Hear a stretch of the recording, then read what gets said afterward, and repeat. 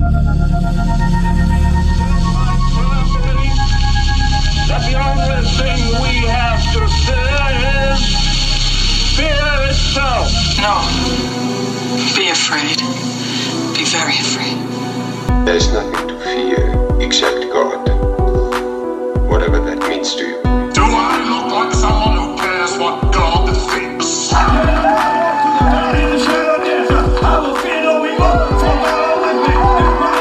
Why do I say this? Because we got Holy Ghost power! You're listening to a podcast exploring faith and fear, what scares us and what saves us. This is The Fear of God.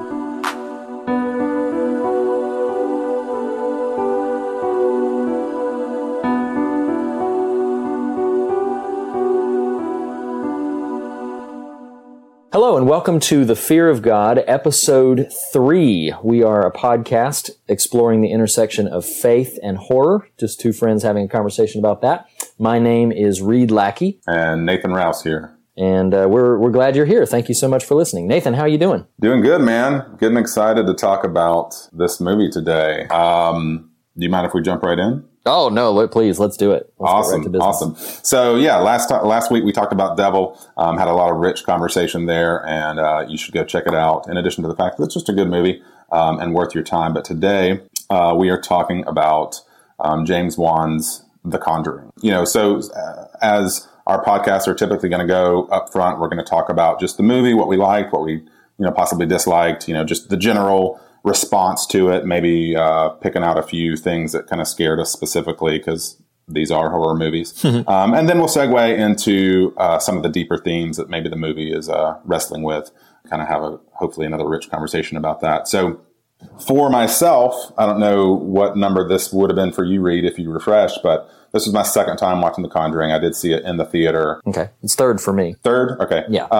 As I discussed in our first podcast, where it was more intro time, like historically, I don't just go see a horror movie because it's a horror movie necessarily. I try to be a bit discerning. And I don't know, for some reason, that one looked, at the time of its theater release, just looked pretty good, looked worth the time. I liked the thrill ride, as we discussed a couple weeks ago, of just experiencing a horror movie. And man, was I not disappointed as far as that goes. The Conjuring might be kind of in total one of the scariest movies I personally have ever seen.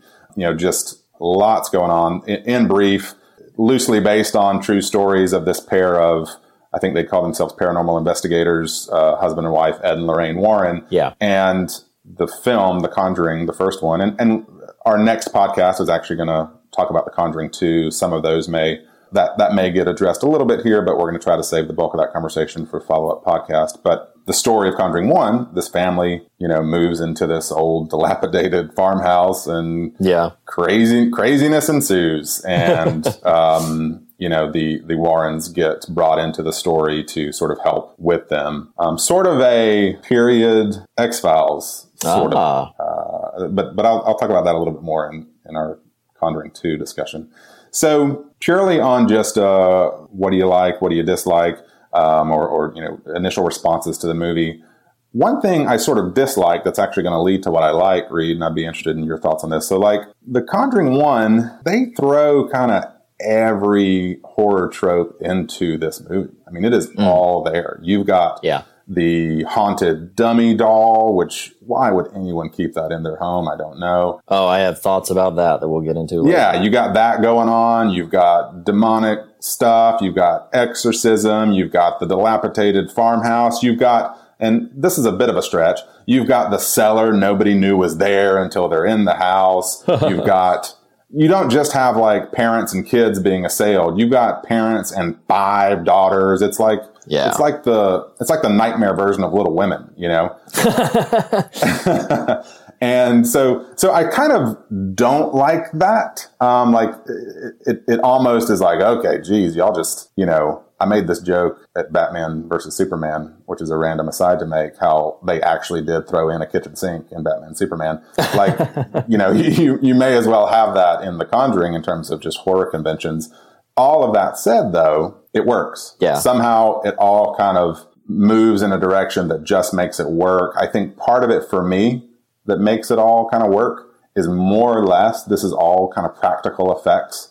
I think this is a lost art, whether you're talking sci-fi or horror, just the ability to pull something off on screen that isn't post-production just enhances its believability, enhances its visceral sort of nature. So I think that aids this movie. I also think, and I'd love to have you piggyback on your thoughts on this, I think personally what makes The Conjuring more than just another horror movie about exorcisms and families beleaguered by that, honestly, is the characters of Ed and Lorraine Warren. I think you juxtapose a very straightforward, very kind of traditional horror story, and I don't know what it is exactly, it might be their performances, which we can talk about some, but I think that is what elevates this material. Yes. What do you think about that? No, I completely agree with you. I was a couple of quick thoughts rattling off. I want to give some props to, I think James Wan has very rapidly established himself as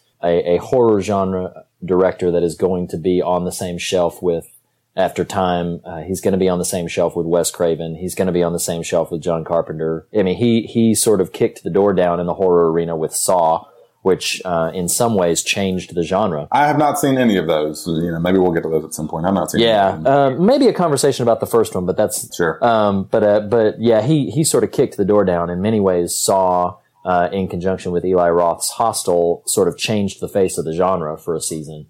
And so James Wan then went on to direct a decent, I think we'd even say pretty good movie called Dead Silence, and then went into these. He had the Insidious franchise. He directed Insidious 1 and Insidious. Have you seen those? Do you like them? I've not seen any of them. I have seen part 1. I have not, as of now, seen part 2, but I liked part 1 a lot.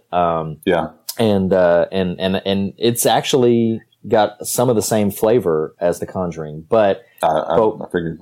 Yeah, but one thing that I would say in response to what you mentioned about like the horror tropes that The Conjuring uses, I actually found that for myself to be very refreshing, because I felt like the last maybe 10 to 12 years, horror had tried so it tried so hard to reinvent itself as this, what people have considered, they've dubbed it, torture porn or, gorenography. I've heard terms like that a lot of times.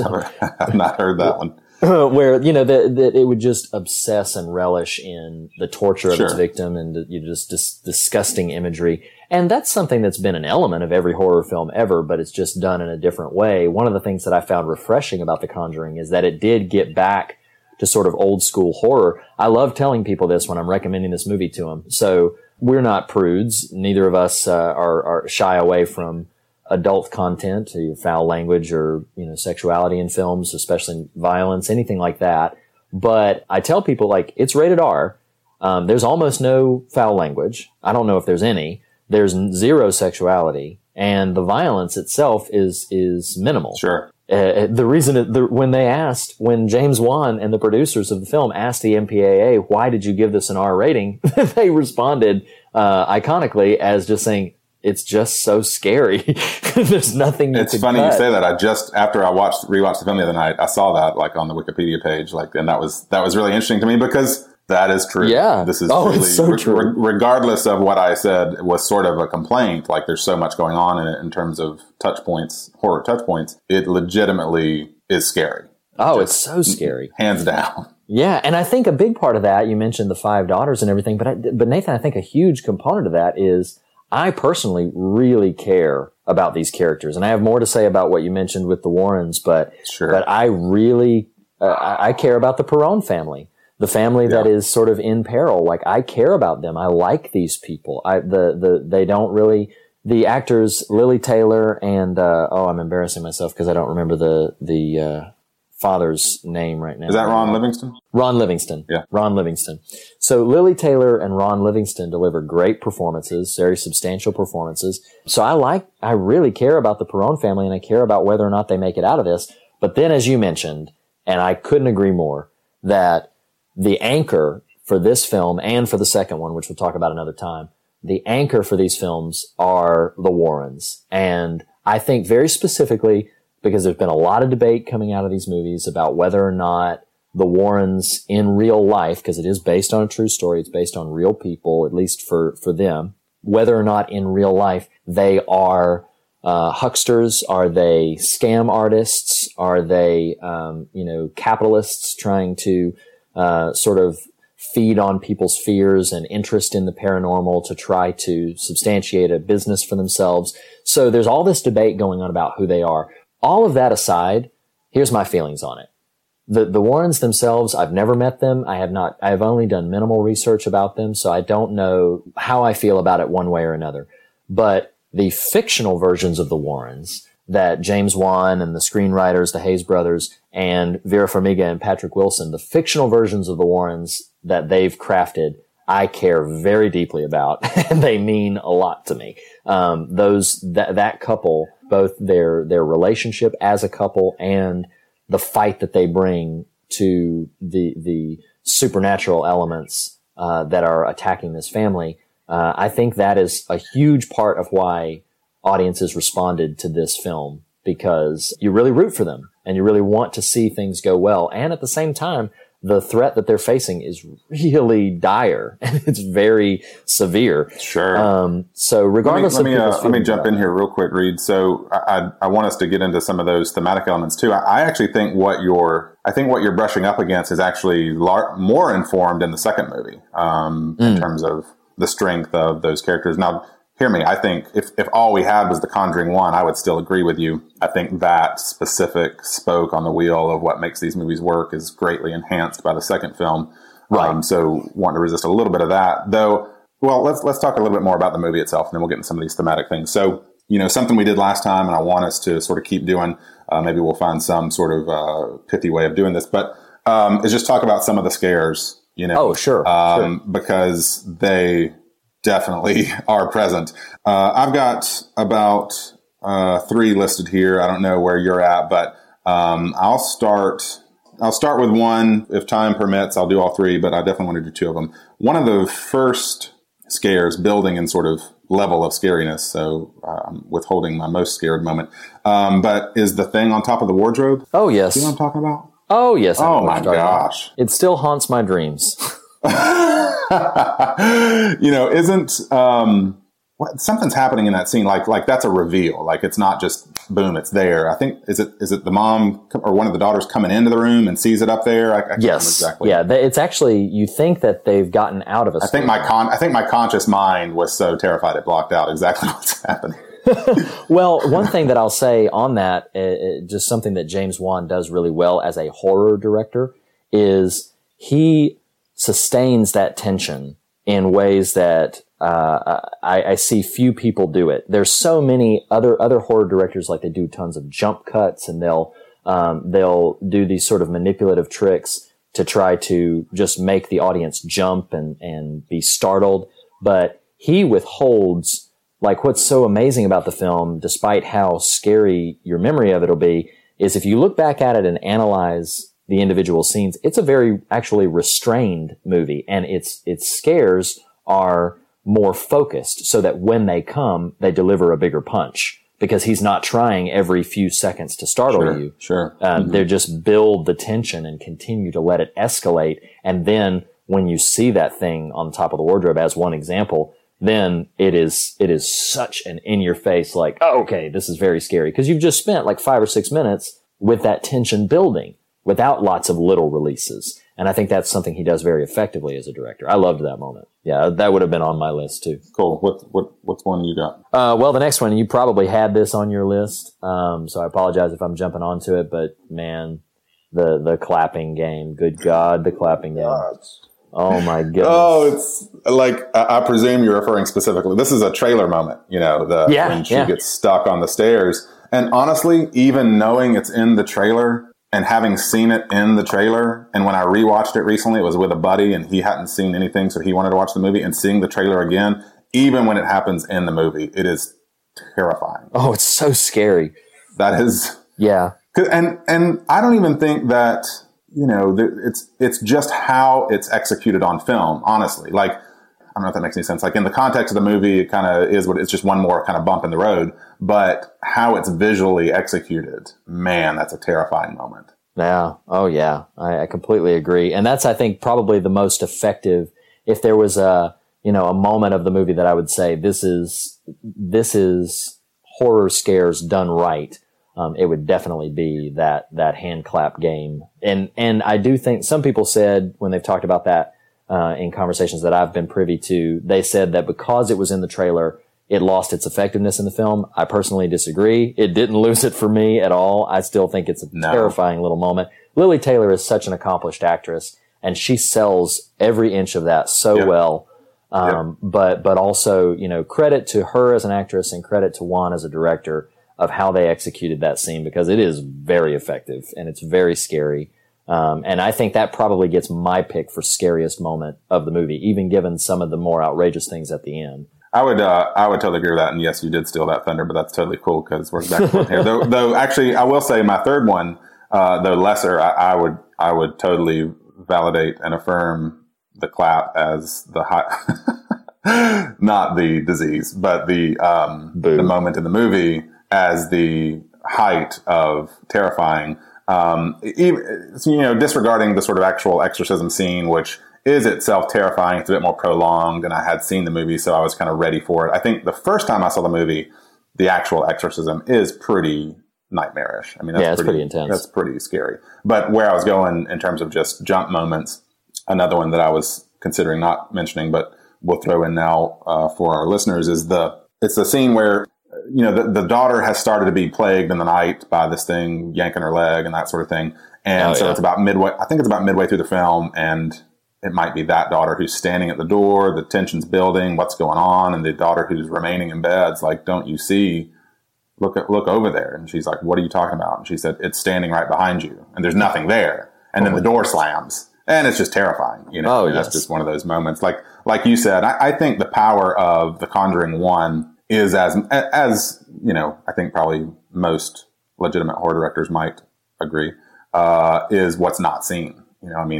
We, the viewer, are like straining our eyes. Something is there, but there's nothing on screen. But then this character says, there is something standing right behind you.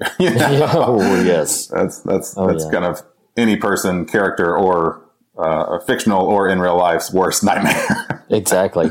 Well, now, okay, so here's something that again, talking about a technical narrative element of the story, but maybe even might transition us into some of what I want to discuss thematically on this is, so it opens, I really admire this structure. And even though we'll talk about it when we talk about Conjuring 2, they adopted the same structure in the second film.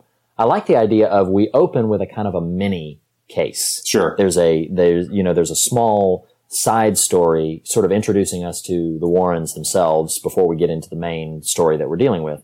And that film, producers who loved the fact that the movie made millions and millions of dollars and made well over its budget, I think multiple times over, they saw an opportunity to capitalize on that and made a side film, Annabelle, which I have not seen, but I've heard is not very good. Right. But what interested me about this is, so the Warrens, as much as I love these fictional versions of them, they have a room in their house full of all of these trinkets of evil, full of all of these sort of items that supposedly have malevolent spirits attached to them. And one of my first thoughts are like, man, I love Jesus. I am very religious as a person. There is no way that I would feel confident like housing a whole bunch of malevolent objects in a room of my house where my child slept. Like that just wouldn't happen. Yeah. That is not going to happen. Yeah, they should be reported to social services. Oh man. And that actually is something that I thought about kind of in a broader way. And before we get into this, was there anything else on a technical level that you wanted to mention about the film? Because this is going to kind of transition us into theme a little bit. Are you good? I'm good. I want to throw a theme at you real quick. I know this is an unexpected bit here, and we don't have to spend long on it, but something I found interesting in watching both of these movies, and I don't know if this is a James Wan-ism or, these screenwriters, but, I just watched The Conjuring 2 last night, and you and I debriefed it briefly, and both of us came away from both of these films, like, I hope I'm not butchering her name, Vera Farmiga. No, that's right. Vera Farmiga. Correct. Man, she sings on screen.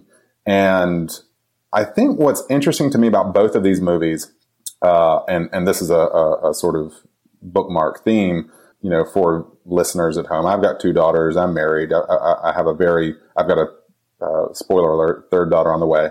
And, you know, I have a household full of women. And I think what's interesting watching these 2 movies, these are very feminine movies in like an extremely positive way. I mean that in a like they're almost feminist movies. Like, interesting. I hear you talk about Lily Taylor and Ron Livingston. And I would disagree. I don't think Ron Livingston is there but set dressing. Interesting. Which isn't knocking him. I just mean like the script doesn't do much for him. I don't think I disagree with that much. I think you're right. You know, the movie is about, it's maternal. I mean, even the demon assaulting them is a mother, you know, right. And a mother who killed her child. So there's this very kind of maternal, feminine element going on. And let's not ignore the elephant in the room. There's 5 daughters. Yes. And the centerpiece of the movie is the mother and the 5 daughters. And I think that's really interesting. The central conflict of the movie is about this demented mother, you know, the ghost of this demented mother trying once more to kill a child, you know, and I think, and yet it's this sort of maternal thing that solves the problem, right? I mean, right, the Conjuring 1 sort of ends with Lorraine Warren reaching through the floorboards and putting her hand on Lily Taylor's head and sort of, you know, kind of completing the exorcism ritual in a sense. But like, I don't know, these are very feminist movies, and I find that kind of refreshing. And, you know, not that by any stretch am I going to subject my 7-year-old to The Conjuring, but, you know, something that I would be like, these movies kind of break the mold a little bit. These aren't damsels in distress. While yes, the women in this movie are sort of victim to this entity, it's not like the men have to save them. And I found that a very refreshing sort of theme. Anyway, that was me sort of interjecting something we hadn't really talked about yet, but found a really interesting component of the movie. Well, here's what I want to do, because I actually, you stumbled on something that I want to take at least a few minutes here and talk about, because I think it's really interesting that you say that. The horror genre is unique in this regard, unique versus action films or fantasy films. The horror genre has a trope inherent in it that every fan of horror recognizes, and that's the trope we call the final girl. And there is typically in many horror films, the ones that immediately come to mind are like Texas Chainsaw Massacre, Alien. There are many, Friday the 13th, Nightmare on Elm Street, where the final conflict comes down to a monster versus a girl. Mm-hmm. And that girl could be a woman, she could be a younger girl, whatever it is, but it comes down to the monster versus a girl. And in many, many cases, the girl either wins or gets away. And I think it's interesting that I think that's unique to the horror genre. That there is a component that you're touching on here that could be seen, that the horror genre itself could be seen in one of 2 ways depending on your perspective. And I see it one way. Our listeners may see it a different way, but it could be seen that this film is objectifying those women because it's constantly putting them in peril. I think there's a very legitimate way to look at it where you're saying like, well, no, it's actually ultimately lots of people, men and women, fall at these monsters, but a common trope of the film is for it to come down to a final female who often bests the monster and often beats the monster. Sure. And that's a pretty common trope that I think it's present in The Conjuring in a bit more of an overt way, but I think that's actually something that the horror genre has had at its table or in its deck, to use that analogy, for a very long time. Like you mentioned, and there's an episode to be had here, so we can save it for this, but I'll just mention it in passing that, the character of Ripley in the Alien movies, one of the things that I love so much about her as a character is that she is distinctly feminine. She's not a masculine woman. She's distinctly a very feminine woman who is just, she's awesome at beating these aliens. And she just knows what she's doing and she knows what she's talking about. And I think that's very empowering. Speaking to somebody who doesn't have daughters, I still recognize from an objective point of view that that's an empowering sentiment. Yeah, no, I you know, your sort of breadth of awareness of the horror genre would inform that a little better than mine would. I think something, even in the ones I'd be familiar with as much as you might, the Conjuring films really jumped out at me for that particular reason. And I think even your reference to Sigourney Weaver and Ripley, which, that character is considered just a paragon of feminine empowerment in the sort of horror / action genre. I would still say that Ripley still kind of adopts, though with her own feminine take on it, the action persona, by especially as those movies unfold, but even specifically in the first one or two.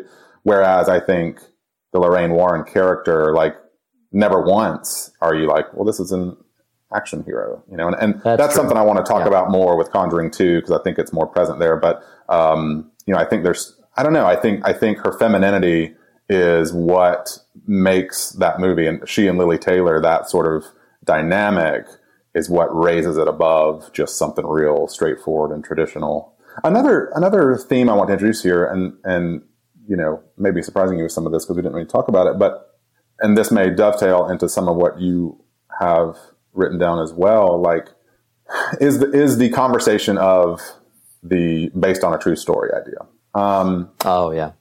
Last week we talked about Devil, and I think something that enhances the strength of the movie Devil is I'm never really wondering, is this a true story or not?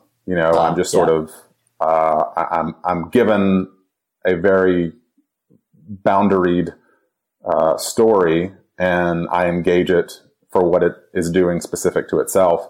And I think, horror movies and kind of military movies love the based on a true story subtitle. Right. And I want to talk about this for a minute and get your thoughts here. So, there's the biopic genre, which is going to be quote unquote based on a true story. Well, I can watch a biopic and not be concerned with, well, did that actually happen the way that is being portrayed? I can just sort of understand screenwriting and certain things are going to get meshed together. Certain things are going to get omitted. Certain things are going to get embellished.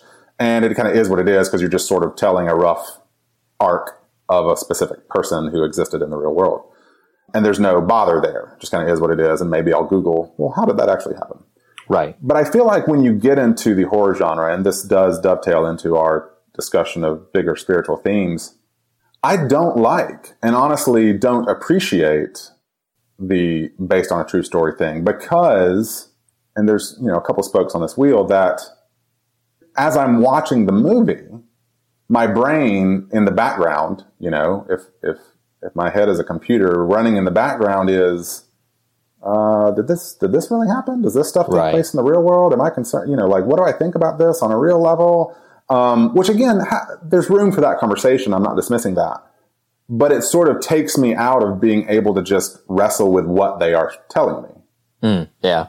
And I think specific to something like The Conjuring, which, as you sort of alluded to, the Ed and Lorraine Warren, were they hucksters? Are they legit? There's a whole spectrum of sort of conversation to mine there.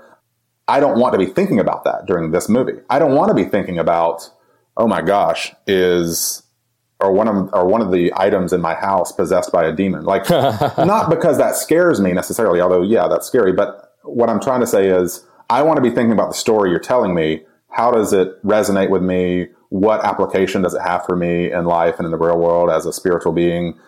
And I think with these movies, they sort of hamstring themselves by throwing that based on a true story there, because I can't engage specifically what's happening on screen without thinking about other stuff. Can you talk about that a little bit? No, I completely understand what you mean. And I would say in response to it, like, it doesn't really bother me, but I don't think it's ever necessary. Like, I almost immediately, when it says based on a true story, if I'm looking at a drama or some sort of action film, specifically maybe one that take place in nature, and somebody gets lost in the woods and they fight against the elements. It's based on a true story. Whenever I see those, I'm a little bit more inclined to do exactly what you just described about thinking in the back of my mind, did this really happen? Is this how it happened?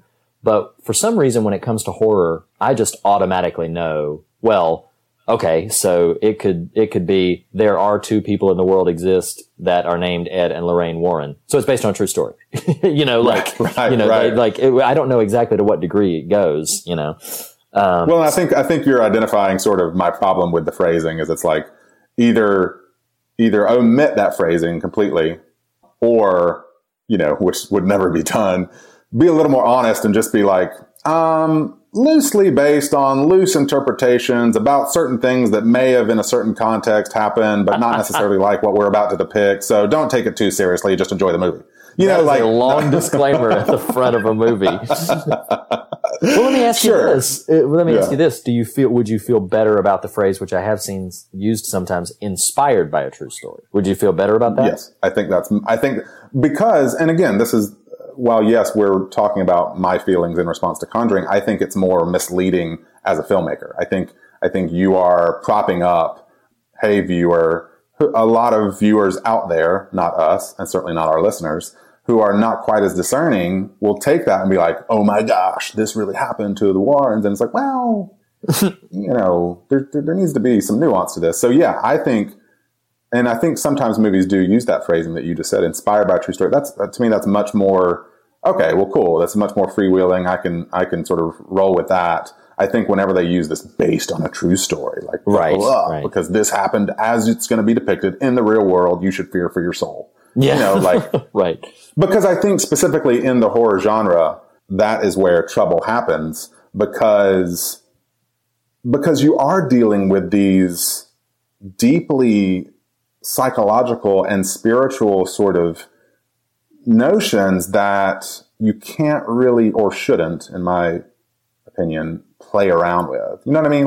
It's one thing to have the nature movie where the man does or doesn't get mauled by a bear, say, based on a true story. Oh, well, this affected one person in a certain specific way and, it is what it is. Whereas if The Conjuring 1 as it exists as a movie happened specifically as it depicts in the real world, that has pretty serious ramifications, right. For more than just an engaging movie. Anyway, that's a whole sort of, conversation that I just found interesting as I've watched both of these movies that I can't kind of get out of my head. Is that sort of based on true story versus not? And just, sort of a theme for conversation, but, also curious, I'm sure you've got some on deck too that are worth some conversation. Well, I had two specific sort of things that I wanted to talk about, but I definitely, to sort of wrap up the conversation about based on true story, I think if I didn't make this clear earlier, I just don't think it's very necessary. I think they do that, for exactly the reasons you're describing, to try to draw viewers in and to make the case in a kind of I'm reluctant to call it a devious way, but they're trying to make the case like you should be afraid because this really happened, right? And I don't know that that's really valid. Well, sure, it enhances the atmosphere, certainly. Sure, and I would agree with you. Devious might be a strong word, but deceptive might not be too strong. I mean, although I kind of to a degree much more admire the very overt strategy of like a Blair Witch Project, which not only said based on a true story, it in all of its marketing pretended to be a true story. Sure. Pretended with everything. And that is an episode, worth having at some point about that movie specifically. But I remember in 99 when that movie came out and it was the first kind of found footage of its time and people wondered very specifically, is this a real thing or not? Because the website indicated that it was. They did have that little disclaimer, these events are fictitious at the end, but they didn't lead with that. That was very much, this is a true thing that's happening. So kind of shifting from that a little bit, the thing that I wanted to talk about, sort of the main thing, and you referenced it earlier, we talked about that they made a side film about Annabelle the doll. And I want to clarify this on a broad spectrum for this show. I'm not very interested in getting things right or accurate in terms of there are people who are more educated than I am about theology. There are people who know more about the scriptures than I do. I'm not trying to pretend that I'm like, oh, well, here's the valid theological standpoint about blah, blah, blah. I'm much more interested in exploring than I am in explaining. Sure. But I do have a question that came out of my viewings of The Conjuring, and that is, I wonder, do we think it's possible that, and I have a couple of thoughts on this before I get your response, so maybe take some time to think about this, that do we think it's possible that supernatural things could attach themselves to non-living natural things? In the movie, they have a room set aside full of all of these trinkets that supposedly have demonic spirits attached to them or malevolent spirits attached to them. And I did a little bit of rudimentary research, and there's no biblical example of that. There's no story in the Bible where an evil presence like attached itself to an object that wasn't also alive. There are certainly possession stories, but there are not stories where, like, somebody has a doll and that doll is like Annabelle, infected with a sort of a malevolent spirit. That's because the smart people of the world know to burn that junk, right? When it happens. Exactly. But what is interesting is that the opposite is true. There are instances in the scripture where the presence of God or a good spirit would attach itself. Well, it's always the presence of God. I'm reluctant to say a good spirit because in the Bible, any good spirit is the Lord, that attaches itself to an object. I'm thinking of a couple examples, and I'm not expecting you to remember these, but in 1 Samuel 5, there's a story that I love where the Philistines they win a battle and they capture the Ark of the Covenant. And they take the Ark of the Covenant, and in an act of defiance, they put it in the temple of their god, Dagon. And they put it in there right in front of the altar. Well, when they come in the next morning, the statue of Dagon is bowing down to the Ark. And then they set the statue back up. They do the same thing. They come in the next morning and it's bowing down again. They come in on the third morning. Not only is it bowing down, but its head has broken off. And so that's kind of a cool story to think about anyway, but it's, there was no body there. There was just the Ark of the Covenant was there. And the presence of God, of course, in the context of the story was so present in this inanimate thing that the temple that they had erected to Dagon, the statue, was bowing down to it. There's another example in 2 Samuel chapter 6 where they're carrying the Ark of the Covenant back from the Philistines. They're carrying it back home, but they've packaged it improperly and they've put it on kind of a teetering ox cart. And one man named Uzzah at one point reaches out to steady the Ark and he dies instantly because he's disrespected the Ark by sort of handling it as if it were a common thing. And I'm not going to get into the theological conversation about that because what I'm talking about is, do we think it's possible that something supernatural could attach itself to something natural that's not alive? What do you generally think about that? Well, I'm gonna start by saying it felt very dismissive when you started that thread by saying, "I don't expect you to remember these." Oh, well, I apologize. Because right before I'm playing with you, because right before you started on that, I literally wrote down Ark of the Covenant. Though, yes, all that said, no, I did not remember the story of Dagon and the headless statue. Though, yes, Uzzah, I'm quite familiar with.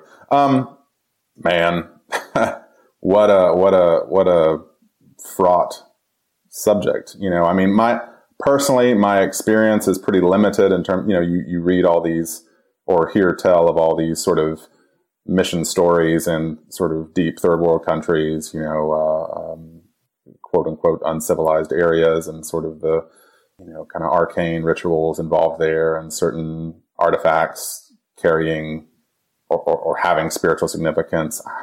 Golly, how do you even approach that? I mean, I think, this movie certainly, again, if we're to believe that it's based on a true story, that the Warrens have their Batcave of nefarious artifacts. Heaven help the subsequent homeowner trying to get that place clean. I think it's an interesting conversation. It's hard to kind of wrap my head around that idea. That said, I mean, I don't know. I personally would not invest a whole lot of spiritual energy, mental bandwidth into the idea of inanimate objects carrying spiritual meanings or even power. I do think, that said, I mean, I do think there are, you and I debriefed some of these conversation topics before we podcast. And so I've been wrestling sort of around with this question a bit. And, if there is truth to the notion that, an artifact can house or inhabit or be inhabited by darkness or deviousness or wickedness, however you want to put it, can the converse be true? And I think while I'm not ready to say, yes, an inanimate object can carry goodness or evil, one or the other, I do think taking that up a level in terms of the conversation, like I do believe in palpable goodness. I think, again, I don't mean to sort of deviate from what you might be actually asking or sort of not answering that question, but I just think that's a really tough thing to wrestle with in terms of knowledge and sort of certitude. But I do, for me personally, I think in a scripture that has come to me, even just watching the Conjuring movies, and even engaging the horror genre writ large, is it's going to sound counterintuitive, but stay with me, is, whatever is good, pure, true, think on these things, and while it may seem counter to watch horror movies and honor that scripture, I don't know that that's patently true. And what I mean by that is, the question of can evil inhabit a certain item? I don't know. And honestly, I don't feel like it's worth my spiritual energy to belabor that or to deeply concern myself with that, because what I do believe is that goodness can be palpable, and that if there is strength in a faithful life, period, it's that in some metaphysical, meta-spiritual, yet very true way, to me, there's magic in doing good. And I know I'm mixing genres here, magic and horror, but I think the sort of baseline sentiment is similar, and that's that doing good creates palpable essence in the world. I agree with you. I think that while I would tend to lean on the side of skepticism regarding a definitive statement, yes, evil can attach itself to objects, I would lean on I would be skeptical about that notion. Anybody came to me of that. But in general, I operate in life with the sense that, things are possible. Things are very possible. And so if somebody were to tell me, hey, no, I've had an experience like this, I would say, I find that interesting. I think I'm skeptical, but I find that interesting. And what I would say to possibly kind of lead us into what we'll wrap up with is I definitely agree with you about the palpability of good. And I have a fundamental belief in this entire conversation that light is greater than darkness, that light is stronger than darkness. And I think it might be somewhat significant that, regardless of the chemistry or formula for how or whether or not it was possible for something to attach itself to a non-living object, I think it's interesting that the Bible gives no specific examples of evil attaching itself to objects, but we've talked about examples where good does.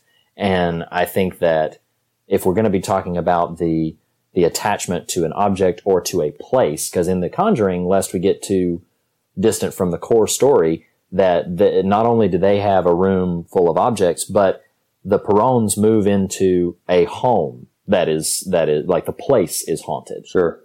So the place itself, the house is not alive, but it houses this, no pun intended, houses this malevolent spirit, this evil that has taken place before, so that it's on the land and that it's a part of the place. Whether or not we think that that's true, I think what you said is really appropriate, that there's a palpability to good, and that good is a force that is stronger than we often give it credit for.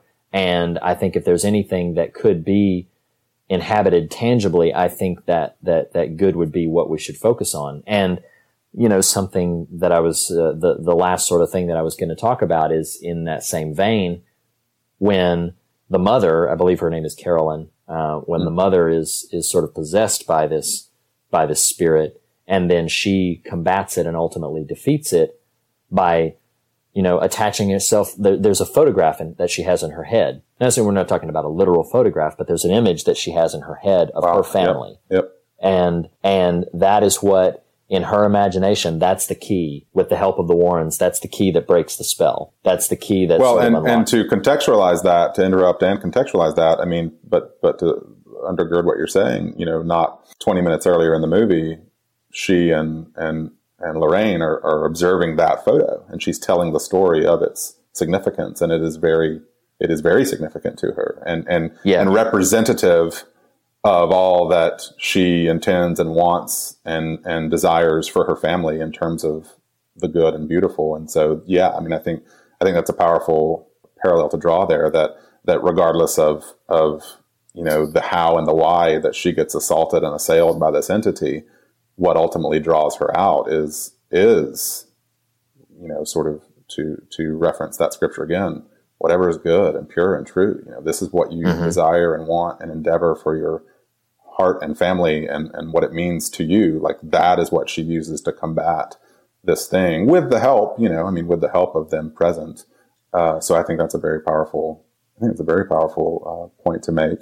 And this seems like in just sort of speed round themes here, something that was interesting to me that the movie probably didn't intend, but my Christian subculture vernacular sort of gave voice to, was I wrote down when I was taking notes watching the movie, the priesthood of all believers. And that's that the movie makes very clear that Ed and Lorraine are not emissaries of the church. Oh, right. And that they are more about validating the sort of the wickedness so that the church can retain its own credibility, whether or not it goes in. But what's interesting that the movie does is, once the entity has fully taken hold of Carolyn, Ed steps in and basically says, right, that we can't get her out. They're not going to get here in time. I have to do this. And I think, to me, that was a really powerful moment, again, in that context of priesthood of all believers. Like, your capacity to impart good in a situation is not beholden to your status to the church. Amen. Right. Again, I know that seems like a convoluted sort of point to make, but I don't know. It just really stuck out to me that the movie makes a very clear point. These people aren't representing, quote unquote, the institutional good, and yet when the chips are down, they are the ones who have to make the palpable good happen and help facilitate the good in the story, so that these people can live free of what's oppressing them. So that was sort of a bullet point theme I took away too.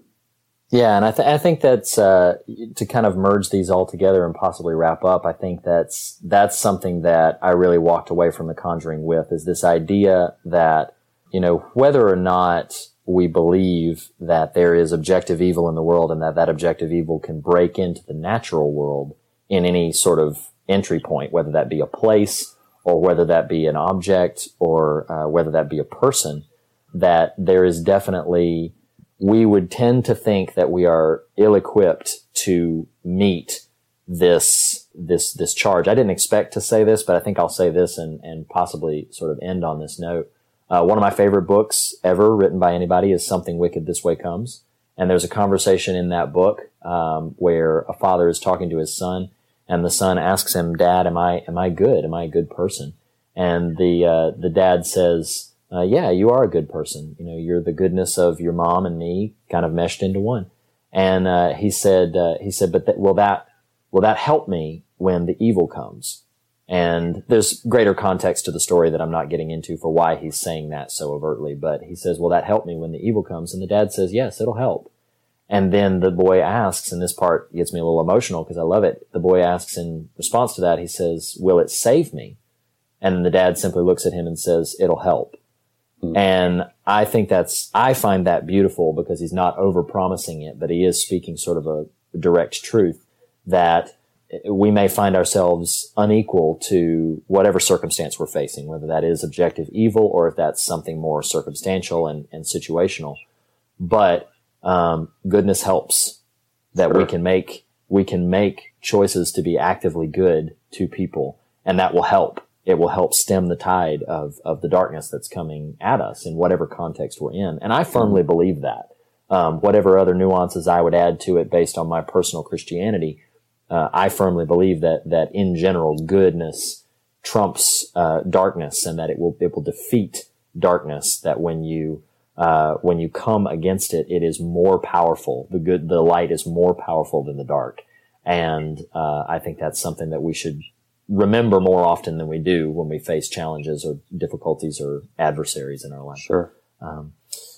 So unless you had anything else sort of burning to talk about, I think we'll end it there. Good. I think it's been a really good. It's a good talk. Yeah, I really enjoyed this conversation, and we hope you did too. As we say on every episode, the fear of God may be the beginning of wisdom, but it's not the end of the conversation, and we would love to hear what you guys have to say about this. You can respond to us in a couple of ways. You can follow me on Twitter at Reed Lackey. Nathan, where can they find you on Twitter? At the Nathan Rouse, THE Nathan Rouse. You can also like us on Twitter, The Fear of God. Is that right? That's our direct Twitter handle? The Twitter handle is at the Fear of God. At the Fear of God. You can also like us on Facebook. There's a link through Twitter to like us on Facebook on our Facebook page. You can also email us, fearofgodpodcast@gmail.com. That's all one word, fearofgodpodcast@gmail.com. We'd love to hear your favorite scary moments from The Conjuring or from anything. We'd love to hear your thoughts about some of the themes we've discussed, and we'd just love to hear from you in general. What are we discussing next week, Reed? Next week, we're going to finish this conversation about The Conjuring and the Warrens, and we're going to move on to The Conjuring 2, which has only just recently came out, but we are going to talk about The Conjuring 2. So if you have a chance, please see that movie, and then come back and join us for the conversation next week. As always, Nathan, thank you for being a part of the conversation with me. Thank you, Reed. And we'll see you next time, guys. We'll see you next time. Bye. The fear of God is the beginning of wisdom, but not the end of the conversation, and you can continue the conversation in a variety of ways. Start by visiting thefearofgodpodcast.com for links to our social media and episode archive, essays, merchandise, and more. If you love what we do, consider becoming a patron by visiting patreon.com/thefearofgodpodcast, where you will unlock exclusive bonus episodes, extended standard episodes, online events, and so much more. Special thanks to Jacob Hunt of TracerMatula.com for our artwork. Our assortment of talented musicians, Andrew Nelson, the Island Family, and Jackson Harper for our varied show tunes. And to Lee Wright and Reed Lackey for our theme music. Special thank you also to Tyler Smith at morethanonelesson.com. Lastly, be sure to subscribe to us on your podcast platform of choice. And if you listen to us through Apple Podcasts, we would greatly appreciate a rating and a review. Thank you for listening, and we'll see you next week.